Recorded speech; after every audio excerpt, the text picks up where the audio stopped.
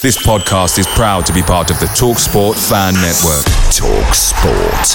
Powered by fans. And there it is, that's as good as it gets on this stage. Nissan Townstar EV strikes again. It's an unstoppable van, unstoppable. Just fantastic. You can actually see the ProPilot technology in action. Effortless parallel parking. It moves with all the confidence that comes with a 5-year warranty. And with a bench full of all-star van experts, there's real strength in depth here. That's all-star quality. Search Nissan Townstar EV and visit your local all-star van centre to see for yourself. Terms and conditions apply. 5 years or 100,000 miles, whichever comes first. ProPilot is an advanced driver assist technology. Driver's responsibility to stay alert, drive safely and control vehicle at all times. The TalkSport Fan Network is proudly supported by McDelivery, bringing you the food you love. McDelivery brings a top-tier lineup of food right to your door. No matter the result, you'll always be winning with McDelivery. Order now on the McDonald's app and you'll get rewards points delivered too. So that ordering today means some tasty rewards for tomorrow. Only via app at participating restaurants. 18 plus. Rewards registration required. Points only on menu items. Delivery fee and terms apply. See mcdonalds.com.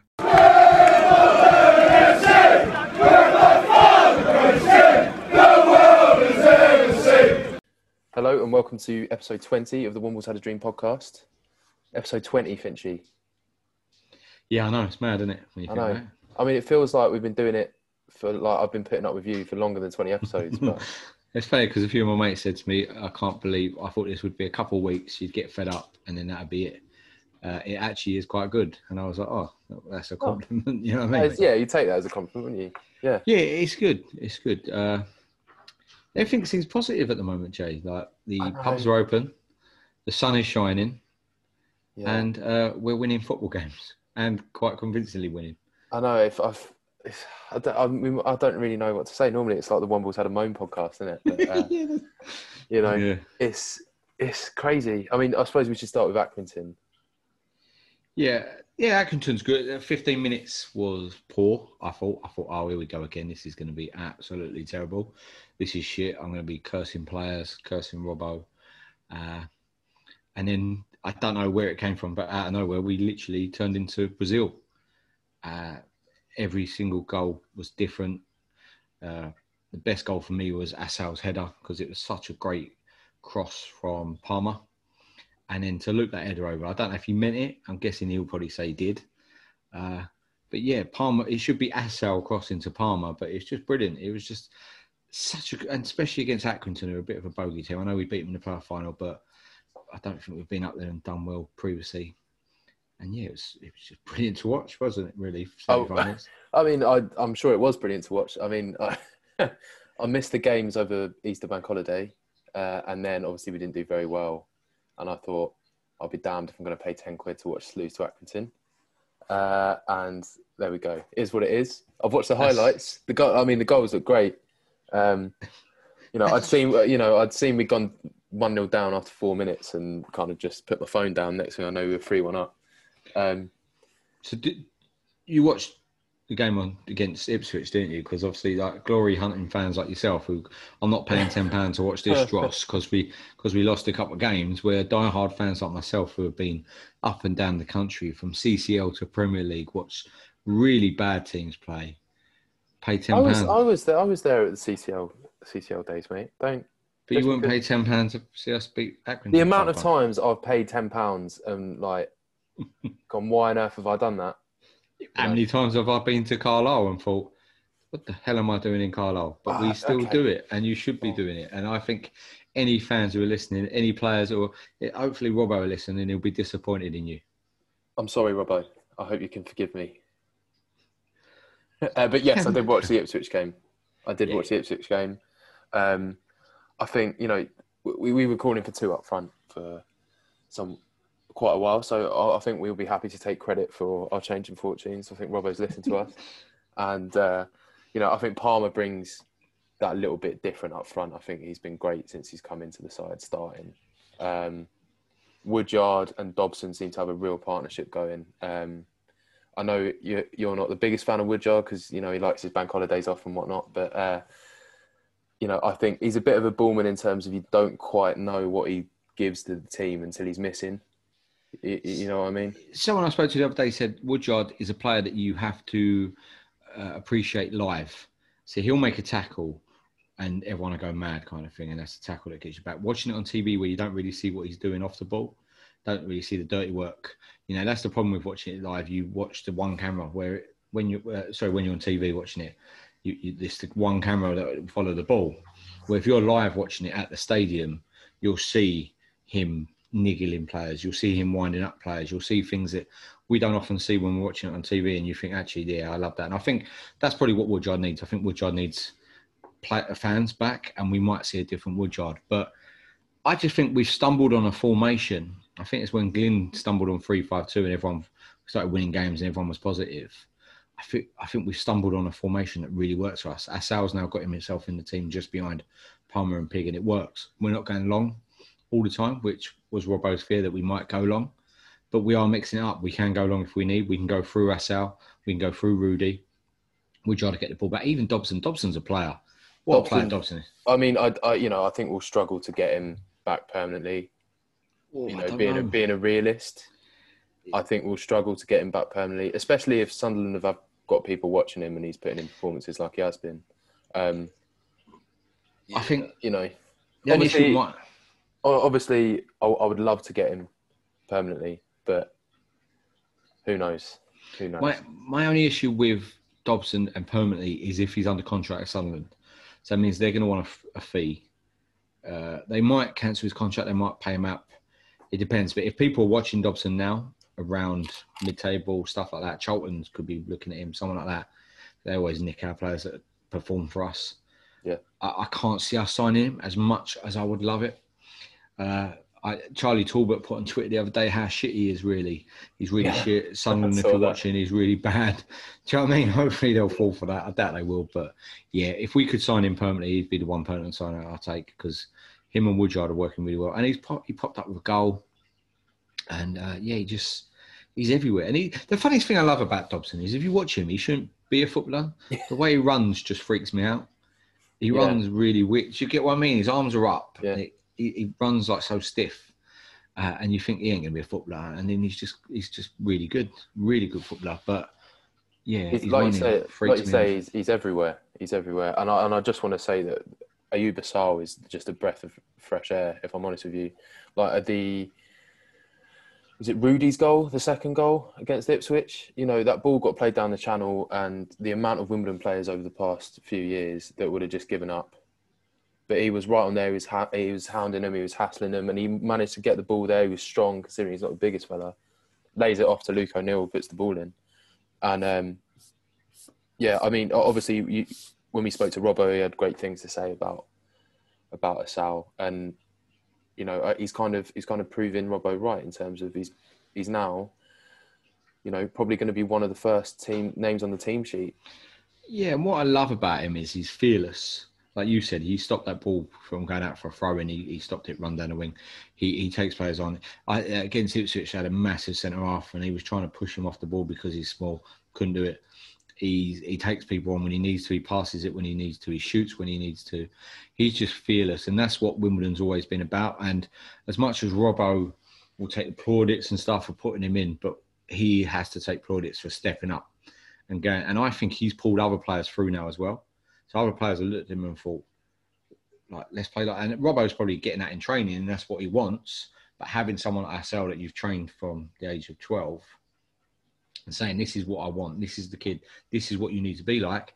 And you watch, again, if you look at Ipswich and watch the whole game again, there's pressing.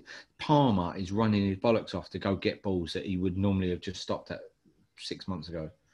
It's that whole thing about Piggott and Palmer. Palmer's now doing all the donkey work that Pig wasn't interested in. And he was doing it, but kind of half-arsedly. Well, and, it's half-arsedly. I got mixed up between half-arsed and half-heartedly. Sorry about that. I didn't even notice. I thought it was a proper word, proper sentence. I was quite critical of Pig on last podcast regarding I think he checked out. And Danny Baker challenged me on it, and I watched the Accrington and Ipswich game, and he was running around, he was chasing balls, he was everywhere as well. he's still frustrating because he puts his hands in the air and stuff, but that's Pig. But yeah, he was running things down, which I've not seen this season either, even though he scored 17 goals. But we just look a different team now. I think we're 7th in the form table now. Yeah. And the good thing is, we're talking about it later at the end of the programme, but teams are going to be fearing us now, and Swindon are going to fear us coming up. Exactly. And a lot of the teams that are running now have to win games to get either in the playoffs or to stay up. And that works in our favours because we'll find gaps, we'll chase them down and put them under pressure. But yeah, against Ipswich, I didn't think much of Ipswich, to be fair. I sent a message out to my mates saying, if you look at both teams, this was at 0-0, we're very similar to them. I would say, even before we scored the goals, I'd say we were the better side. The goal was coming, certainly. Obviously, it's always nice when you go bang, bang, and what was it, 2 goals in 4 minutes? Obviously, the red card then helped, Ipswich then. But if you make changes like that? It was a naughty one. I don't, it's hard to see. I'm surprised it took the referee as long to take the red card out, if I'm honest. It was all the argy-bargy, though. Stopped it late. He was trying to sort that out in case it kicked off. But as I said, I thought we were very similar to Ipswich in the fact that they have Norwood up front, big target man. They have someone else who scores goals next to him. And I just thought... And again, you made a comment when we had Robbo on, and he said, and you said you don't really feel we are a League One team kind of thing. We're probably... I actually looked at the last 2... And it's funny because Easter, I had all these players sold, get rid of them all. And now, I'm offering them 5-year deals. And that's the funny thing about football is I said it before. We have a League One football team. We do.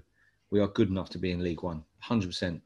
I mean, or based off the last 2 performances, well, yes, obviously we are, because we've beaten Accrington, a good mid-table side, 5-1 at their place, and we've spanked Ipswich 3-0 at home.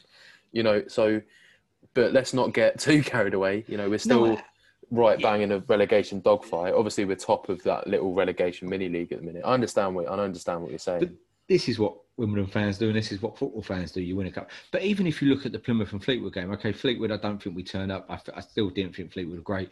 Plymouth, okay, we didn't have a lot of shots on goal, but we run that game there. They had literally 1 shot and scored. Other than Hull, Peterborough and Sunderland this year, I've not seen anyone who I thought, they're good. They're brilliant. I think a lot of teams. Jamie said it last week when he said, what did he say?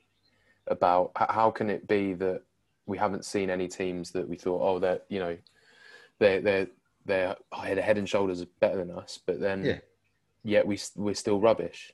It's individual mistakes, isn't it? Yeah. You look at the Accrington goal, going back to our Accrington game, we go 1-0 down, everyone thinks, here we go again, this is going to be shit.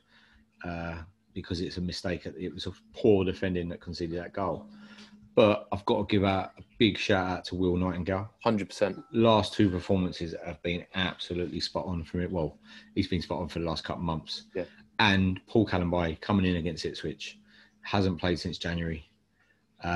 Didn't think he would ever be in the headspace again this season to play football, to be fair. Mm-hmm. And he was absolutely solid, especially against someone like Norwood, who's he had him in his pocket, nasty bastard. Yeah. But it's like the last 2 games, you can't not shout out anyone. And this is one of the things I said that Glyn was poor on, was man management and managing teams and the game. Where Robbo's doing it perfectly. He took off Aysel and Rudy and brought on Oksana and who else did he bring on? Can't remember. It was Oksana and someone else, Longman maybe. Yep. But he's managing the players so well. Pig came off the other day quite early. He's just managing it so well at the moment. Things are obviously looking a lot brighter now. We'll probably lose our next couple of games and then we're right back in it and we'll be moaning again. That's the optimist in me, obviously. But yeah, 2 good results. Happy. We're probably odds-on favourites to stay up now, which I'm happy about. And yeah, it feels so weird being positive. Football's a funny thing. It's like we've been very negative. Well, not negative. We've called out things regards to the football side, and it sounds negative or it's not very positive. But then we're calling out stuff with regards to the club, the Don's Trust, and things like that. So where we're being positive on the football side, because that's turned around, we are now talking about the things with regards to the club and what's important to fans as well. So it's a double-edged sword, really. So you can't be positive on both fronts, and it's good that we're positive on the football front at the moment. So we're going to be joined by Luke McKenzie and Colin Dipple in a little while. We did record this first section with them, but unfortunately there was a few audio issues that we had, so we had to re-record again. But it gave us an opportunity to review the Ipswich game. So we're going to have a chat about non-refundable season tickets, the benches, and what the club could or should do to the fans that have paid out a lot of money. Should be a good chat, shouldn't it, Finchy? Yeah, I'm looking forward to it. Luke and Colin both have strong opinions. So, yeah, we should get some good stuff out of them. And, yeah, I'm looking forward to chatting about what can be done for fans that are putting a lot of money into. But, yeah, can the club really do stuff? We're a fans club, aren't we? So we'll have to talk about it, and it should be interesting.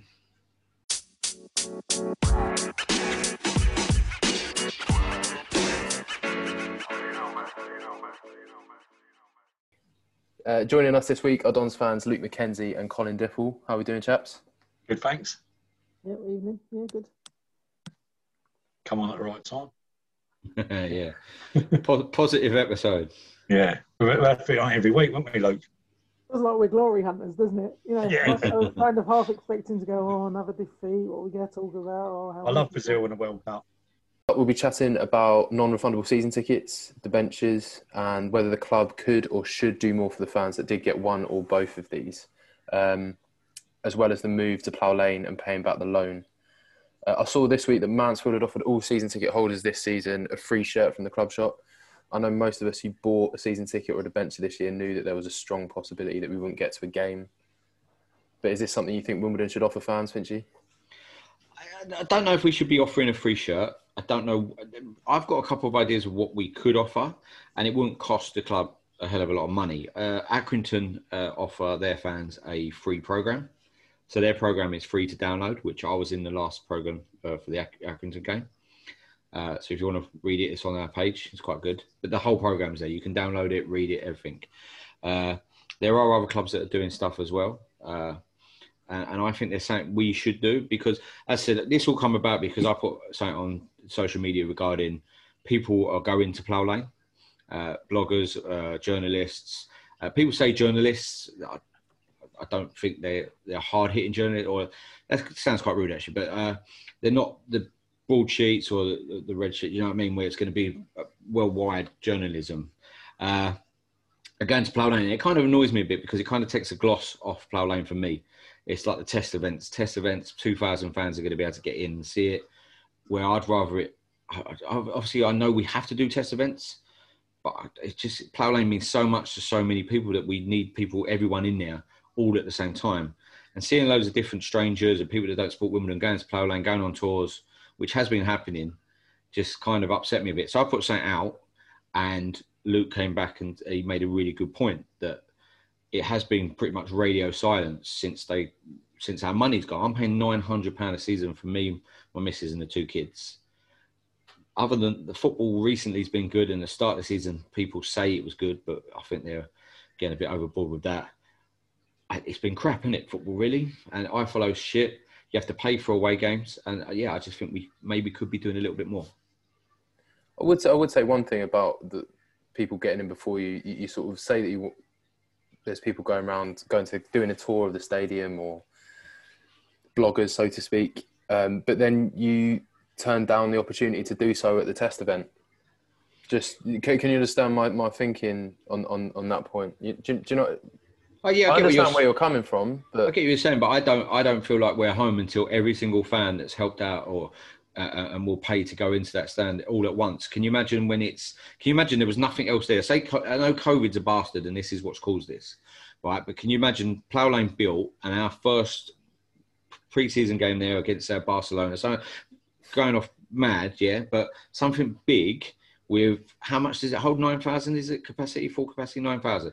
9,000 Wimbledon fans in that stadium for the first time.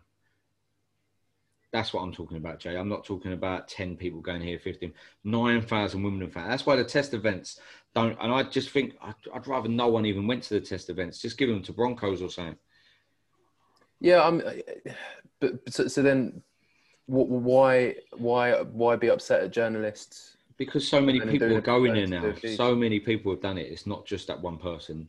It's just that was what tipped me over the edge a little bit. So don't worry, I got rinsed to bits for that comment. Yeah, no, I'm just trying to sort of see. So what is your suggestion in terms of, as someone that's paying £900 a year, in terms of getting to go to the stadium? Obviously, we can't. And even when football's back and fans are allowed back in, chances are it's not going to be a full house anyway. It's going to be reduced numbers due to COVID. So are you still not going to go? I'll go once we're allowed back in altogether. Once me and my mates can go, and I don't have to. I can go into my seat and I can have someone sitting next to me. Like now, test events, someone's got to go. They're not even sitting in their seat. They're going with maybe the person they're bubbled up with, but their friends could be miles away from them. And I know it's good because people want to see Plough Lane. And anyone who got a ticket, fair play to them. They got their reasons why. I've got my reasons why I won't go until I'm home. And that's the thing. I'm paying £900 and I've not really had much back for my money. I don't know how you, Luke and Colin, feel. Yeah, go on, I'll chip in. It's a difficult one, isn't it? And as Jamie said, COVID is, a massive, massive factor in this. I'm with you a bit, Lee, in terms of I don't think it will be home until the first sellout game when we're all in there hanging from the rafters. Everybody's going to the bar. You're congregating on the concourses, at half-time, seeing your mates kind of wandering around, finding the best places to go, and just having a real nose around the place. And the test event isn't going to be that. The test event is very much go to your seat, sit down, don't sit with your mates, leave. It is what it is. It's a test event. So, yes, I can't wait for us all to be there. And I think that will feel like the real first game. I was lucky enough, I hold my hands up. I went to the Doncaster game for the first game there. I was lucky enough to get picked out of a draw. Went there, haven't been back since. So I can't wait to see the place. But actually, I'm a bit like you. I think I'm going to wait till we're all allowed back in, hopefully at the start of next season. Yeah, I'm in the same boat. To be honest, I look into the ground quite a lot because we're working next door. I'm always staring into the ground. I'll get quite a lot, get photos and stuff, but wouldn't say I've been on the tour or anything. I've managed to look into it. But I'm a bit like, I want to go back when everybody's back. My mates are back, the people I go to see football with. I'm a bit like that. And, if that happens, I'll have to wait, I suppose, really. But what the club can do, I don't really know. I mean, it's a difficult scenario, again, is what I'm saying, because if we want money back or we want to take, we want gifts out of it or something like that, are we taking the money out of what we're putting in already? And it's like, it's a catch-22 situation, really. If you say you want a refund back or you want stuff for nothing or, it's difficult because at the end of the day, we're all taking money back that we've put in, aren't we? So it's us giving ourselves stuff back in a way, I suppose. So I don't know if it's the club or maybe it should be us as the owners, primarily saying, what do we want back or what do we want for it? Really, I suppose, if we were all back next week, we probably wouldn't really stop. It would probably be a distant past that what we're thinking about now. If we could all get back quicker, it would be better. But can we? That's the question, isn't it? No, I get what you mean. Just going back 1 second, Jay, with regards to that, the guy that went there from the ground place, the ground hopping magazine thing. I think what tipped me over the edge was that it was just that could wait. That could have waited. That magazine, we didn't have to give them permission to go in now. That could have waited till after the test event. So look, we're having a test event where some of our fans will be coming back into the ground. You're more than welcome to come in once that test event has been done or once the season started next year. All our fans being there, you then can come in whenever you want and then you can publish it. It's a quarterly magazine. All right, I love ground hopping. I'd probably buy it. But that's what I mean. It could have waited. Colin, on your point, I think there's a lot we can do that ain't going to cost us a load of money. I had an idea and I don't know who to put it to or if it's even workable. My idea was every non-refundable season ticket holder and every debenture, and if you can buy a special Plough Lane print. So we've got good photographers who take good photos of the ground. So why not do a special, do it at cost price? So say it costs £2.95 to make, £2.95 to post. That's all you pay for it. And that's it. And then you've got this one-off special Plough Lane print that you have, and as a season ticket or non-refundable season ticket, out of how many? 2,500 or 3,000? I don't know the exact numbers, but that's it. You think how many fans? There's going to be 9,000 can go in that ground. You're one of 2,500 who has that one piece. And you could just number them 1 out of 2.5, 2 out of 2.5, 3 out of. And and you just say to people, if you want to buy it, you can buy it at cost. It's going to cost you £6, whatever it costs to make, whatever it costs to post and package. Then we're going to sell them in our club shop after for £25, but they won't be limited edition ones. That's just something I thought of out of the top of my head. But I don't know if it's workable, but it just gives someone something back. People have said about season ticket cards, can we print? But then that costs money to do that. And, you know, because we are not getting a Plough Lane season ticket for the first year at Plough Lane. And that does annoy a few people. Sorry, Luke, you wanted to say something? I think that's a great idea. And I think I've sent a text to Zav the other day. So I suggested actually let's do something the money can't buy. I think that's the real trick. You know, we were always hoping to do tours. I'm still sure we're going to do that when, you know, things start opening up a bit more and we can do that. That's always been in the roadmap and the plan. It's just obviously been pushed further down the line. So we'll start doing that. I think you can do stuff that doesn't cost. You know, you can have the day when the players are having their photos taken, get loads of season ticket holders and debenture fans to come along and, you know, debenture holders, season ticket holders, get them to join in the team photo. You know, take a photo, here we go, guys, here's a digital copy. You know, it doesn't actually cost us a lot of money to do that. You know, the idea of the club came to the trust board with the proposal about season tickets, and it was really expensive to just print them to then not use them, if that made sense. And it would have been nice as a commemorative thing, but I think we have to think a bit outside the box. So I'm hoping our stock's a bit better than some other clubs, and we haven't got thousands of sport third shirts sitting around to get rid of. But, you know, if we did, we could look at that as an option. But, you know, we've got to be realistic about the finances and where we're at, and I think we're going to come on to that a bit later. But you've got to think outside the box a bit with stuff money can't buy, rather than stuff money can buy. It's a very difficult situation again with the COVID. I mean, it's even if you say about, you know, if you agree with what the government has done, you don't agree. We're in the same boat. We've got no benchmark for what we've done before with this. So it's, you know, we've got to, as Luke's saying, find different for everybody. No, there won't be anything right or wrong with this because we've never been in that situation, have we, before with COVID and what's happened. So whatever we do, it'll be the first. So, you know, maybe it's try a couple of things, see what people think. I'm sure it's not going to be something that not everybody's going to like everything. They never will. You can't please everybody all the time, can you? So it'll have to be a couple of ideas. Let's see how that goes. Let's see how that goes. And if people are happy, they're happy. I'm sure everybody, the happiest people could be was to go back to the ground and watch football, but it's not going to happen, is it? So that's the way it is at the moment. There's a bit here about perception and reality as well, isn't there? So I think, Lee, we were talking earlier about the perception of we haven't been thanked much. So I kind of had a bit of a deep dive looking at some old videos over the course of the season. And there's plenty of media around where Joe's gone on and said, guys, thank you. We wouldn't have, you know, made the season without this. This was a crucial contribution, etc. I just think there's a bit of, you know, what do we give back? And there is something in the plans, and there's something coming out soon to all season ticket holders and debenture holders. So that'll be a little something, but it is a little something and it's a token. But actually, small tokens mean a lot. Is it a Kinder Egg? You get a little Joe Pigott in the middle of it. But I get what you're saying. Up front. I get what you're saying, Luke, regarding there's been stuff regarding videos and stuff. But say you're not on social media and stuff like that, and you've put your money into becoming, you're not seeing these videos, and that's maybe where some people are going to be missing out as well regarding that. And it's just little things that need to be done. I think it's not something huge. Like as you said, I'm not expecting a Wimbledon kit. I'm not expecting Mark Robinson to come and knock on my door and say shake my hand and say thanks very much for. Well, you can't shake my hand, but give me a fist pump and say thanks very much for buying a season ticket. I've got to go. Mark Robinson's at my door. He wants to give me a fist pump. But it's something that's got to be.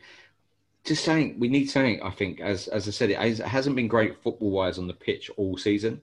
I know some people that before Mark Robinson got in that bad period, who just got so bored of watching it on TV and stuff that they just stopped watching it. And I think we just need to engage more with the fans.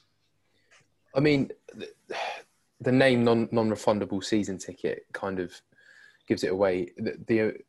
Anyone that bought, I mean, I bought a non-refundable season ticket. I didn't get a debenture, but I bought a non-refundable season ticket. And I bought that knowing full well that there was a very strong possibility that I would not go to a Wimbledon game this season. I'm sure the vast majority of fans that did that thought so as well. Is it just another way of fans contributing to the Dons? You know, like the bond or... Yeah, my only worry with that is, I agree with what you're saying, Jamie, that we knew it was a non-refundable season ticket and we might not get into the ground. But I kind of felt that we had kind of a gun to our head saying that if you didn't buy a non-refundable season ticket and we then went back to Plough Lane, you weren't going to get a ticket. And then you're putting money into the club, because otherwise we're not going to have a great budget and you're going to be watching shit football, which is what we've watched most of the season anyway. It's like stuff with regards to the debentures. The people that bought debentures got to have cardboard cutouts of themselves at the ground. But non-refundable season ticket holders didn't. Again, I don't know the reasons why. It might have been cost effective that it only went out to debentures, but why not put that out to everyone, to 2,500? I know, again, we were building the ground at the time as well, so seats were going in. But by Doncaster, literally every seat was in the house. They could have filled up the stadium with cardboard cutouts. So it was something that the benches got offered, but non-refundable season ticket holders didn't get offered. Because I'd have loved one. I'd have loved me and my son at the ground, but I couldn't get one. I know a couple of the cardboard cutouts were even pissed off at the football and they turned their backs on it one time. I mean, you know, you said you felt like you had a gun to your head. I agree with that. I think, you know, you wanted to pick your seat. You wanted to be near your mates, especially if you wanted to be in the south. Is it the south stand?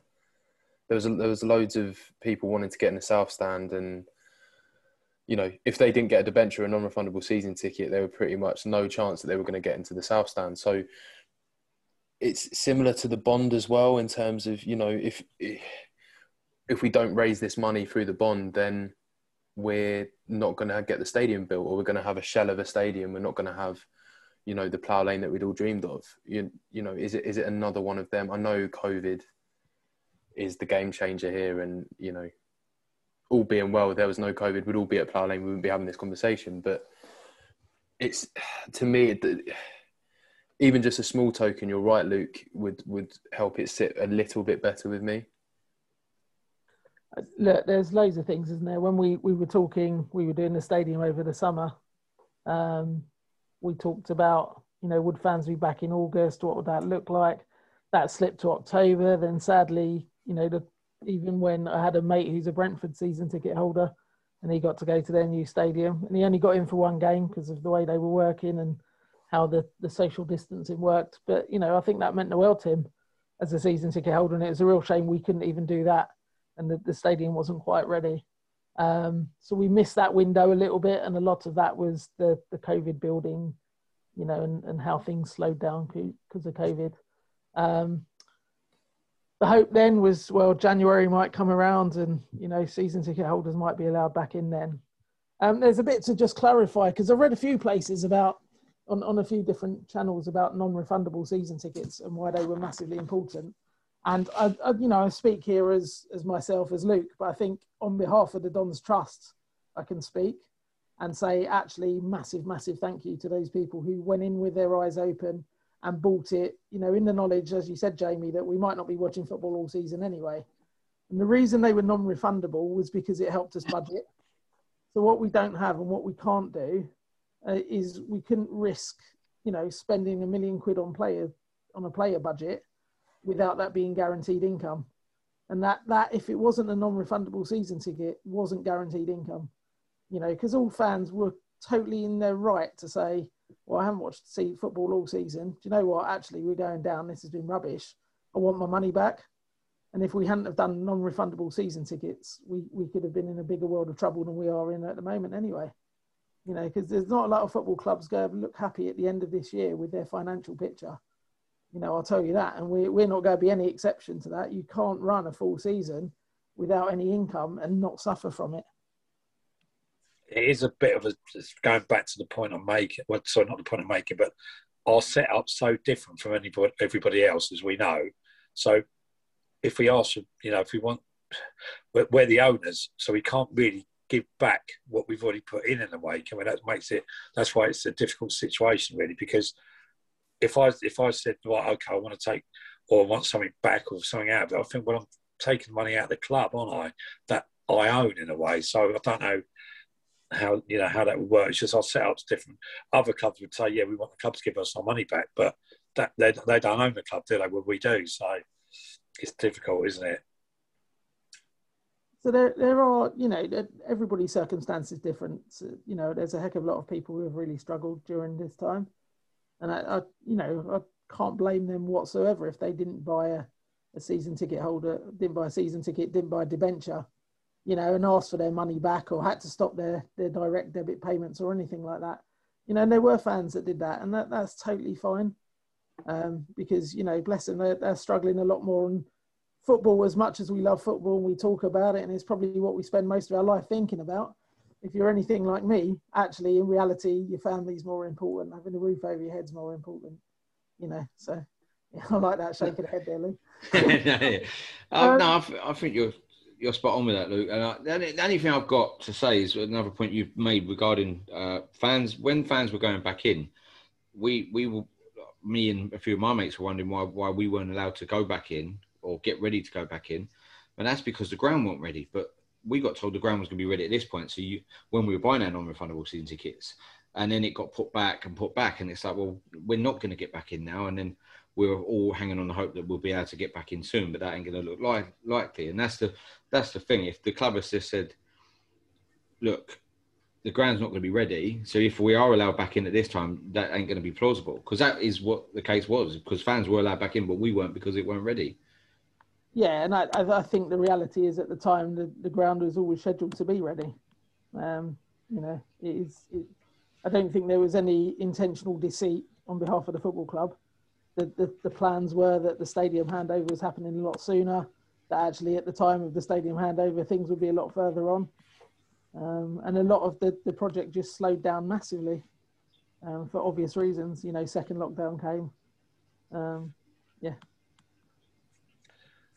Don't have to lockdowns anything to do with that though, Luke, because not many construction sites shut, did they? Really, to be honest. So, I wasn't on the stadium committee by then, so I don't know why it got put back. But we were still working there. There were still people working there. So I don't know if it's COVID to blame. There must have been many other reasons, I suspect. But I'm sure there's lots of reasons, but I know there was problems with some of the supplies. Things were put back. Silly things, and it sounds silly now, but we had to wait for safe standing. We really, really, really wanted to go ahead with safe standing and put that behind the south stand because we knew it would be such a popular thing. And we'd been told for years that it wasn't going to happen. And we just had to hang on to so late in the day that even when we did it, South, that wasn't even going to be ready. And we knew that, but it was important to have that there for the long term.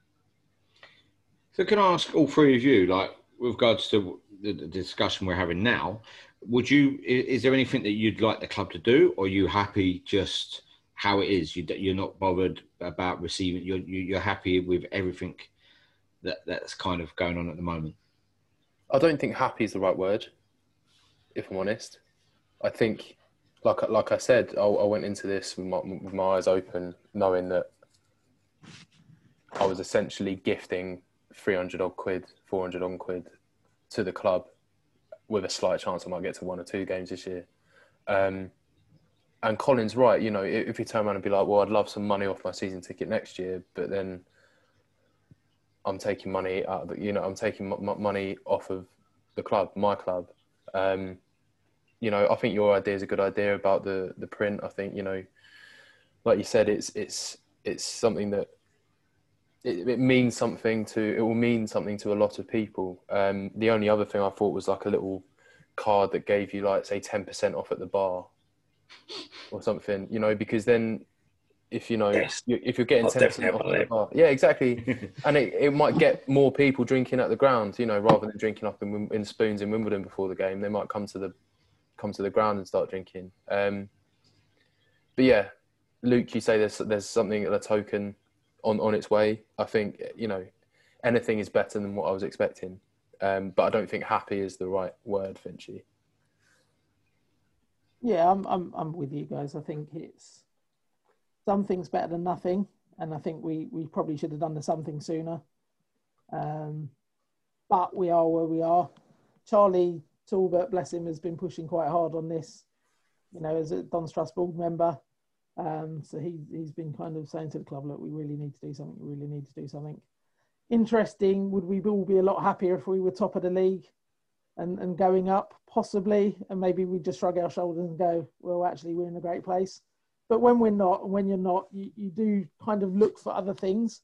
And I think actually we should do the right thing, and we should always be thinking about doing the right thing. So, yeah, I'm kind of expecting a knock on the door from Mark Robinson anytime soon, actually. No, I agree with what you just said there, Luke, regards to if we were top, I don't think we'd be having this conversation. I think because COVID, because the football has been bad till recently, I think that's why people are letting little bits up. I said that thing that is just a little thing that just really annoyed me, and I weren't the only fan who was annoyed, so that's why I raised it. A lot of fans don't care that people have been going to the ground, but other fans do, and that's why I like to have these conversations. I think they should always be conversations and discussions. I want to say now I don't agree with the stuff that gets written on social media if someone has a different view from yourself, because I think we're all humans and we're all adults, and well, there should be some teenagers on it, but we can have a conversation over something. Like, I might not agree with you and you might not agree with me, but we should have that conversation. Where some of the stuff on social media after anyone posts, it is literally getting ridiculous now on some stuff, but that's totally off tangent, so we'll move on. Jamie. Do you want me to dig you out of that hole you've just dug yourself? Well, no, as I said, I'll put stuff on Facebook and so will other people. And then literally you just get ripped to pieces personally without the points that you're raising. Yeah, I mean, that's just social media, isn't it? That's what I mean. But when it comes to Wimbledon and football, it don't need to happen. You can have a disagreement. You can be upset because someone went to the ground before you. Oh, you don't care. If you don't care, just scroll on. Just don't look at it. And that's what, if you do care, then people did care. Some people, I just asked for thoughts and said, what do you think about this? Some people went, not bothered. That's fine. But yeah, that's what I'm saying. Yeah. Luke, you mentioned finances and our financial state come the end of the season. Like most clubs, I'm sure will probably be in the red by some fair bit. Obviously, we've got the bonds to pay back. We've got the loans to pay back. From building Plough Lane. How do you think, obviously we've got money from Broncos coming in now with the vote that got passed last week. How can you envisage our financial state going forwards? Hopefully, from the Broncos, obviously we're still waiting for planning permission, etc.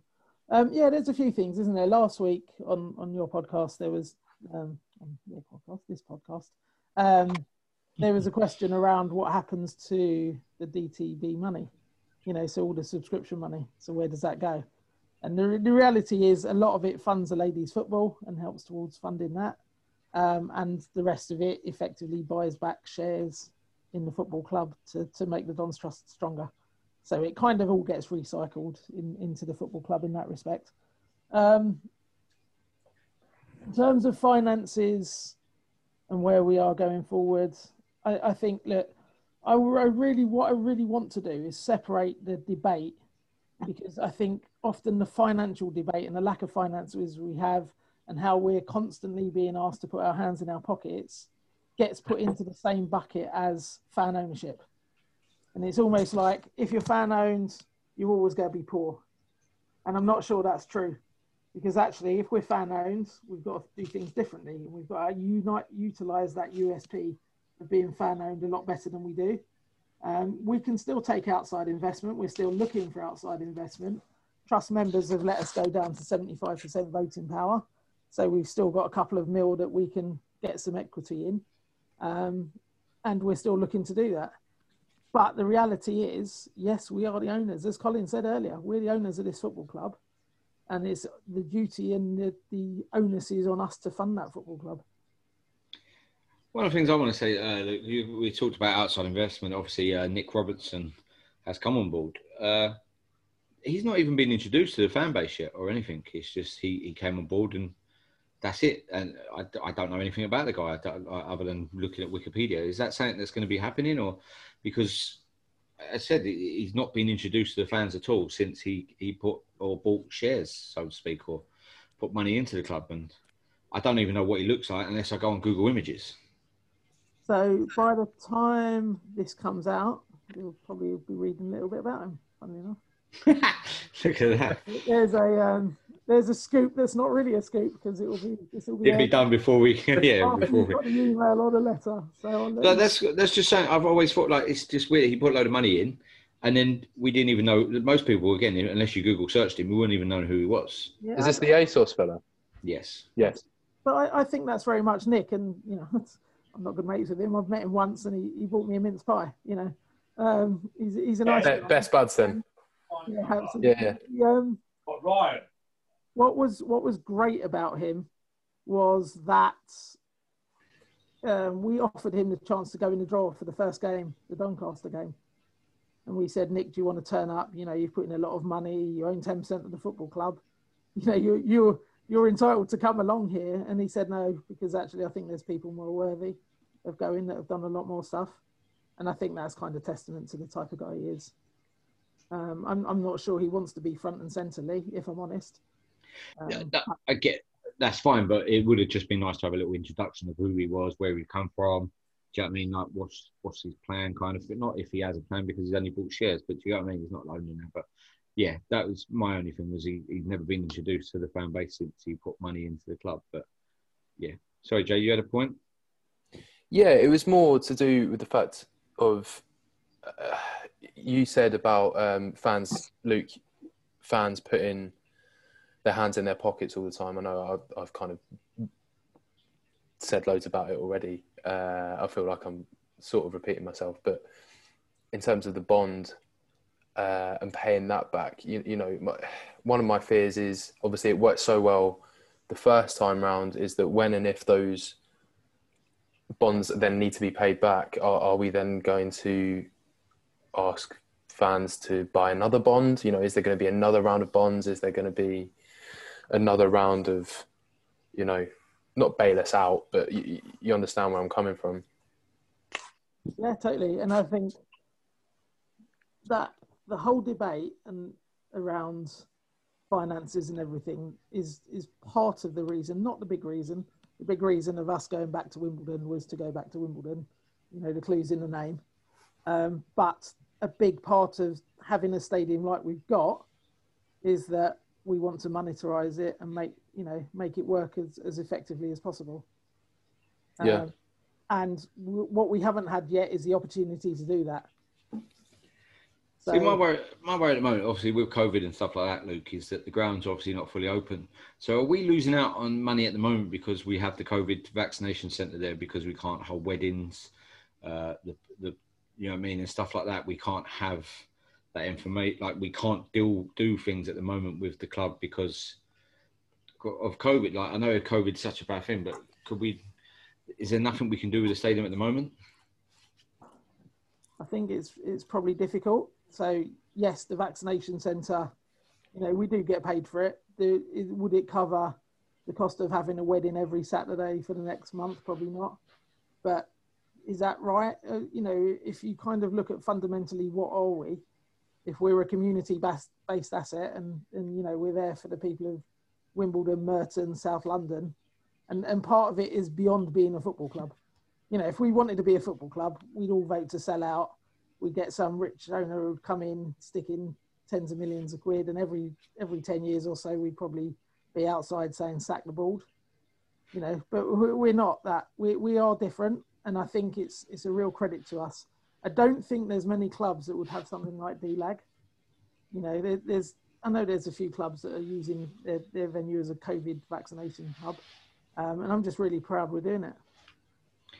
Yeah, I mean, I think we've also got to look at where we've come from and where we are now. Do you know what I mean? We were Combined Counties division champions, you know what I mean? And we sang we win it again, which hopefully we won't, unless we put our under 23 teams in that league. But we have to be realistic where we've come from and how quickly we've moved up the leagues and how quickly, you know what I mean? I just worry that Plough Lane was the be all and end all. And we've now built a stadium which looks beautiful and everyone wants, but we can't unfortunately afford. And how are we going to afford it is my big worry. If our playing budget then has to subside, that's going to hurt us on the pitch, and getting relegated is not going to be good. If we move, say, League 1 to League 2 is not a big deal, but if we ever get relegated out of League 2 to the non-league, that would hurt us big time. I mean, I listened to the 9 Years podcast episode that they put out last week where they were talking about the stadium and the finances, and something that really resonated with me was the fact that they were talking about Chesterfield and Chesterfield fans, and when they got their new stadium, and you know, the sky's the limit now, and you know, that's kind of the vibe that you get from, we're back at Plough Lane, you know, and in reality, you know, the ground could very well be our downfall in terms of, if we can't afford it, and like Finchy says, our playing budget then, you know, gets the brunt of that, then, you know, it's not the fairy tale that I think it's cracked up to be. Or I fear it's not the fairy tale it's cracked up to be, I should say. That is the danger a little bit. I mean, we are saying we're suddenly going to get 7,500 fans every week. That's what we would want to have. Can we get them? Hopefully. If we don't, it's difficult, isn't it? League 2 will make it even more difficult. But, you know, that's the way it's got to be. It's one of those situations, again, that for the guys doing the forecast with the banks or with, you know, stuff, they can't really forecast anything. We've not been in it yet. You can't go to the bank. So hopefully we'll have this many fans. Hopefully we'll have that many fans. Luke will know that. He's in the banking world. So, you know, if it's difficult, especially if we've got to refinance back on stuff we've already financed, it makes it very hard. So I'm in the sort of side where we're going to need friendly financing away from guys that might have a bit of money that they can put in that are fans, or maybe not fans, or people they know. If we say, for instance, as an X figure I make up, we need £2.5 million to refinance. If we can get another £1 million put in and still have control of the club, it's even better. It's going to be a lot easier to refinance half of it, isn't it? It's the full amount, isn't it? So, you know, in my world, I want people to sort of embrace people that might have a few quid they can put in, rather than it seems a bit sometimes alienating them on social media. But, you know, and I see that back with Nick when he put money in. You know, ASOS are all full, blah blah blah. He's not really involved with ASOS anymore. He's sold out, hasn't he? So that shouldn't really come into it. Let's embrace people who can put more in, who can, you know, some people in better positions. So be it. Let's get them involved. Let's get some more money in. The better we can do, the easier it is for us to refinance everything. And that's just the business world, isn't it? Yeah, I mean, I think a lot of people, you know, as soon as you talk or bring up the idea of outside investment, you know, they kind of gawk at it and go, no, we need to stay fan owned, whatever. And again, I'm going to bring up 9 years again. Sorry, Finchy. That they mentioned the, you know, Kedwell and Maine were both bankrolled by, I can't remember what his name was. Mike Richardson, exactly. You know, yeah. And no one really had anything to say about that. You know, it's kind of, you know. Yeah, but I think that's because we were winning games, and Maine and Kedwell were bought and won us divisions, and so it didn't matter where that money's coming from. I understand Mike Richardson bankrolls the ladies team now. That might be totally wrong. I'm sure that he puts money in for the ladies football team. Again, he didn't. He kind of stepped away from the first team again because I don't know if this is true, but he was upset from comments made. I don't know. Again, I don't know the ins and outs of all that. Regards your comment, Colin, regards to people being upset about online stuff. Again, it's just they have to just ignore it, kind of thing. And if they're going to invest in Wimbledon, they can't just have Joe Blogs going, "Oh, ASOS is rubbish." We had Freddie Flaxman on here. We're going to be speaking to Andrew Harding as well for this month's special. And they're people that really do put money. Well, I know Andrew puts money in with Your Goal Travel, and Freddie really wants to get involved. But again, we need to embrace these people. But again, COVID ain't helping that situation because Freddie can't travel over from the States at the moment. He'd love to come over and meet Joe. My thing with Joe is I think he's too silent. I think he needs to be coming out more with stuff. And again, I don't even know really much about Joe Palmer. There is a bit of a culture, though, within our club about this elitism thing. Oh, because you've got money, you're elitist. I mean, people might have certain money. Some people have made money. Some people have inherited. If you've made money, well done. If you've inherited, good luck to you. But, you know, at the end of the day, what we need to do is we need to be one club and get everybody, if more people can put more money in, obviously some people can't put money in. That's the way it is. If we've got people that can put money in, let's embrace that and get them involved a bit. And so what, you know, not everybody wants everything out of the club just for putting money in. Some people just want to help the club, don't they? It's an interesting debate, isn't it? Because I can see both sides of the coin here. I can see the people who think, oh, those that are putting in money are getting all the perks and getting the bits. And I can see the people putting in money going, well, I'm getting loads of abuse. As a DTB member, I think we're quite used to getting a fair bit of flack for effectively putting in my money, which is in effect my time. You know, and I think I'm big enough to hold my hands up to it and say, you know what, a lot of things we could do better. We are where we are, and that's what you'll hear us say that a lot. We are where we are.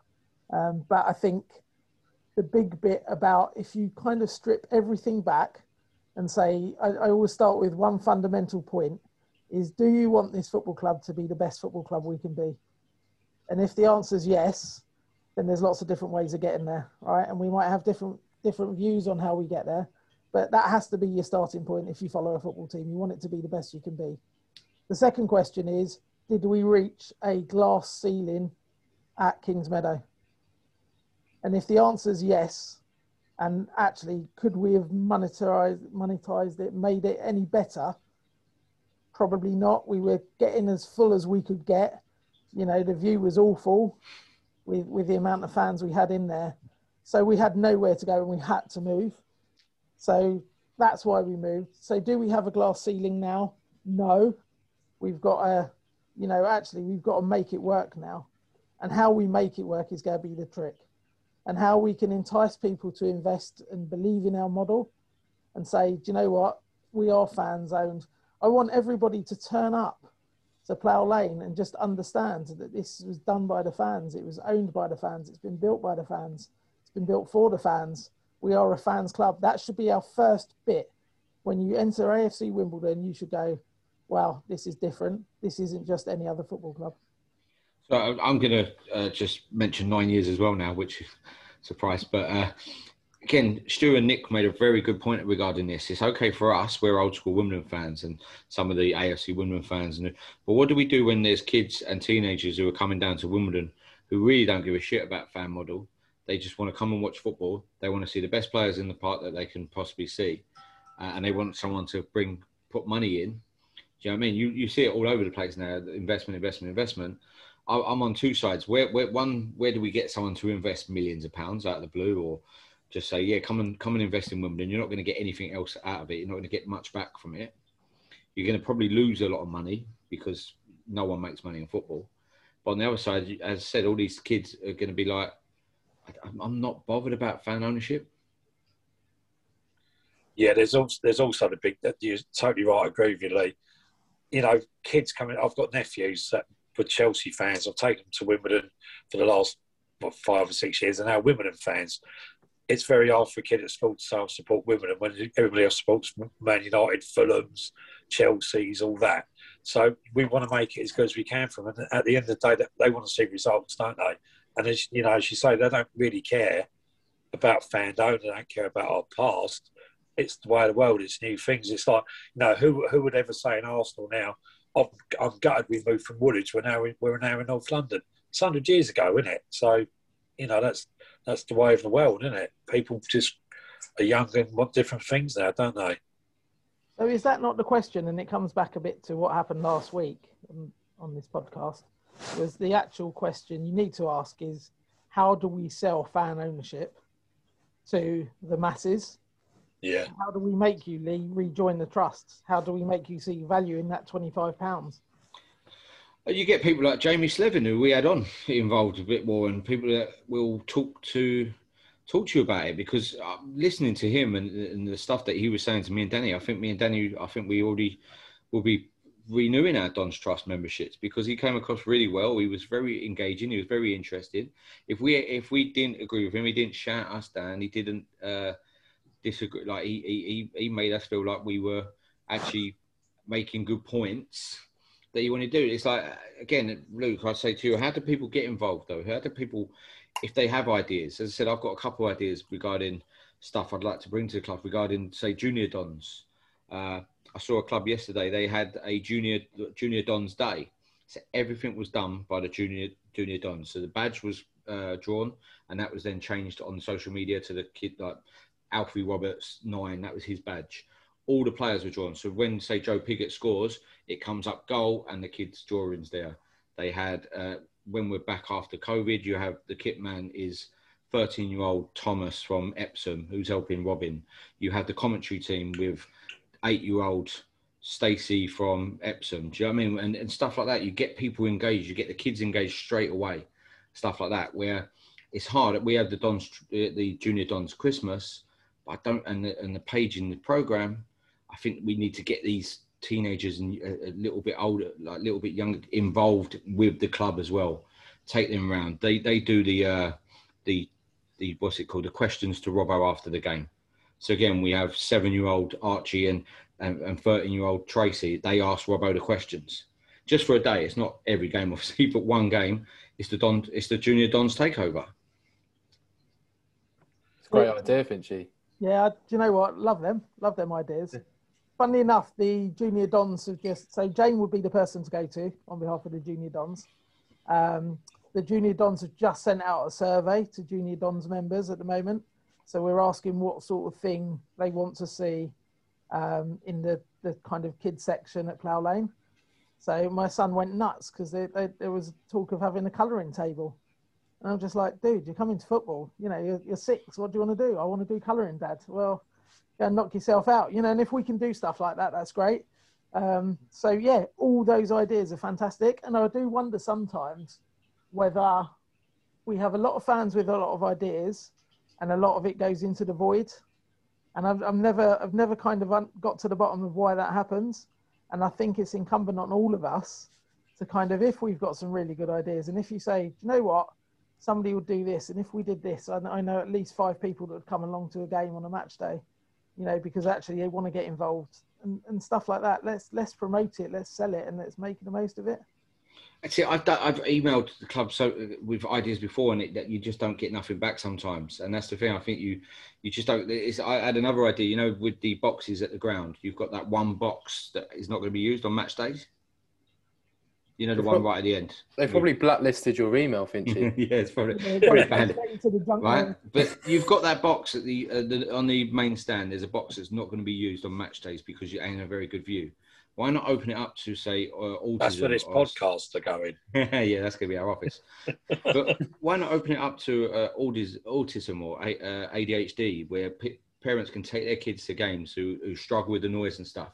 Just have that box is going to be empty anyway. Make it friendly for autism and ADHD and stuff like that, so people can go. They can't see the pitch great, but they can still take their kids and get involved in a match day and stuff like that. They're just ideas that come straight off my head. For me, that's a brilliant idea with my granddaughter. So, you know, that would be something like that's perfect. But just quickly going back to, I know I've jumped in, but quickly going back to the Dons Trust, we need people. I think Luke's sort of hitting on that. We need people to join or rejoin the Dons Trust. If you've got a point you want to make, you can only get it through. Chris Stewart said it the other day. You know, some of the stuff that, you know, he comes out with is, you know, some good, some bad, whatever you think about people, whatever. But what he said is, if you want a voice in this club, you've got to join the Dons Trust or rejoin, haven't you? Because otherwise you can just sit there, moan, or agree. But you can't get your point across otherwise, can you? So we need a bit of a push for that, I think, somehow. But it's not easy. I mean, I'm really enjoying this chat, and I feel I could talk about this for a lot more, but we're running out of time. Obviously, we've got another beer. Obviously, Swindon on Saturday, which is another big relegation 6-pointer. Off the back of the result at Accrington, Swindon should be shaking in their boots, really. 8-0. 8-0. Obviously, we record this before we play Ipswich, so we might be able to do something with that. But hopefully, we play the same team against Swindon as we did against Accrington. Swindon are in dire straits at the moment as well. They're not winning games. I think they got beat 3-0 on Saturday by Peterborough, but they're struggling big time. And also, I think there's a thing over their head with some of their chief executives or directors. They've been charged with working with intermediaries or something. Yeah, James Beattie's involved. So there could be a points deduction.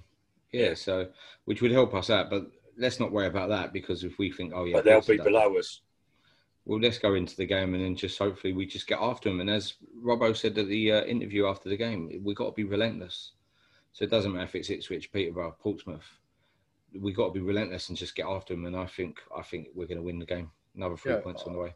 I think that result on Saturday is, I think other clubs, especially the clubs around us, who've sort of sat up and paying attention now. You know, like where on earth is that 5-1 come? I know Wigan spanked whoever they were playing on Saturday as well, but Doncaster, you know,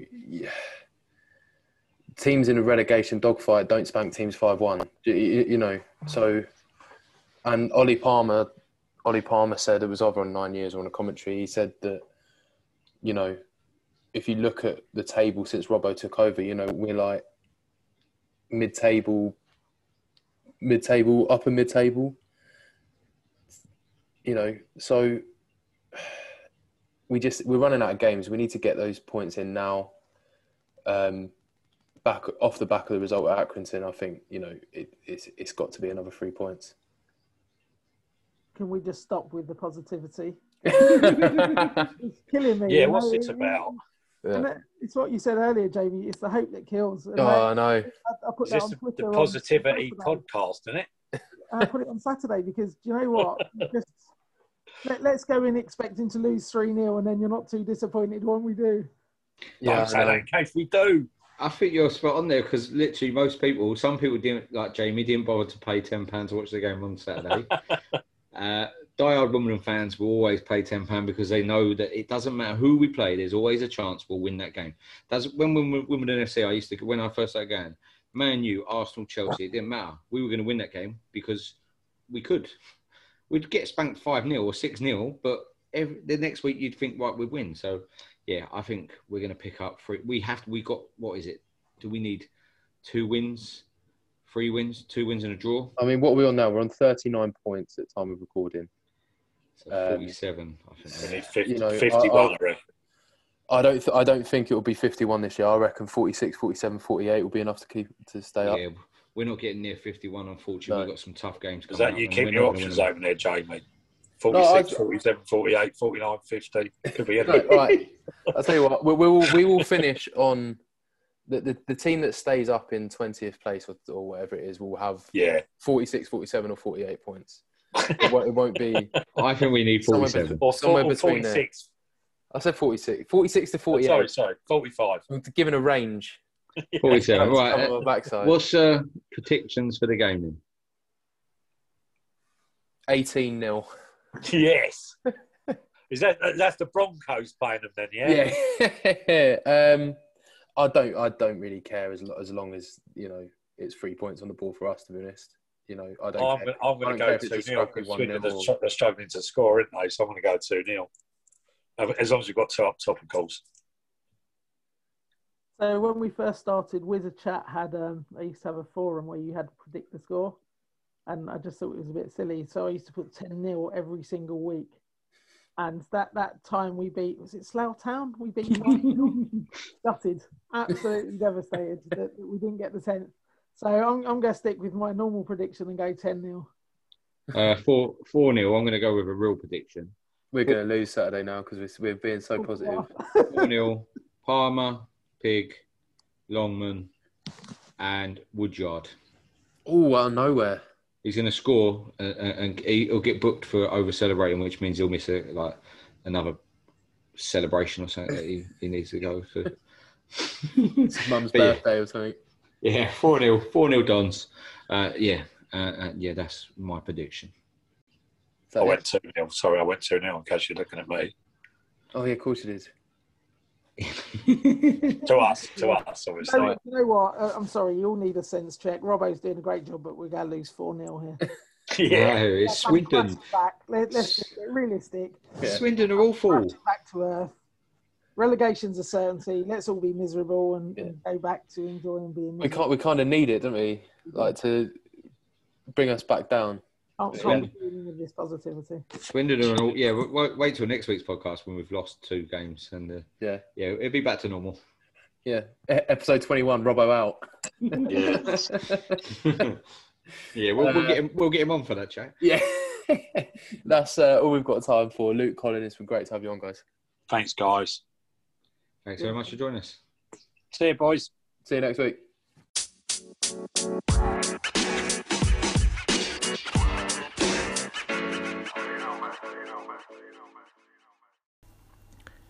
Thank you for listening to the Wombles Had a Dream podcast. If you would like to contact us, you can do so by Twitter @WomblesDream or via Facebook @The Wombles Had a Dream. Away days are great, but there's nothing quite like playing at home. The same goes for McDonald's. Maximise your home ground advantage with McDelivery. Order now on the McDonald's app. At participating restaurants, 18 plus, serving times, delivery fee and terms apply. See mcdonalds.com. And there it is, that's as good as it gets on this stage. Nissan Townstar EV strikes again. It's an unstoppable van, unstoppable. Look, just fantastic. You can actually see the ProPilot technology in action. Effortless parallel parking. It moves with all the confidence that comes with a 5-year warranty. And with a bench full of all-star van experts, there's real strength in depth here. That's all-star quality. Search Nissan Townstar EV and visit your local all-star van centre to see for yourself. Terms and conditions apply. 5 years or 100,000 miles, whichever comes first. ProPilot is an advanced driver assist technology. Driver's responsibility to stay alert, drive safely, and control vehicle at all times. This podcast is proud to be part of the TalkSport Fan Network. TalkSport. Powered by fans.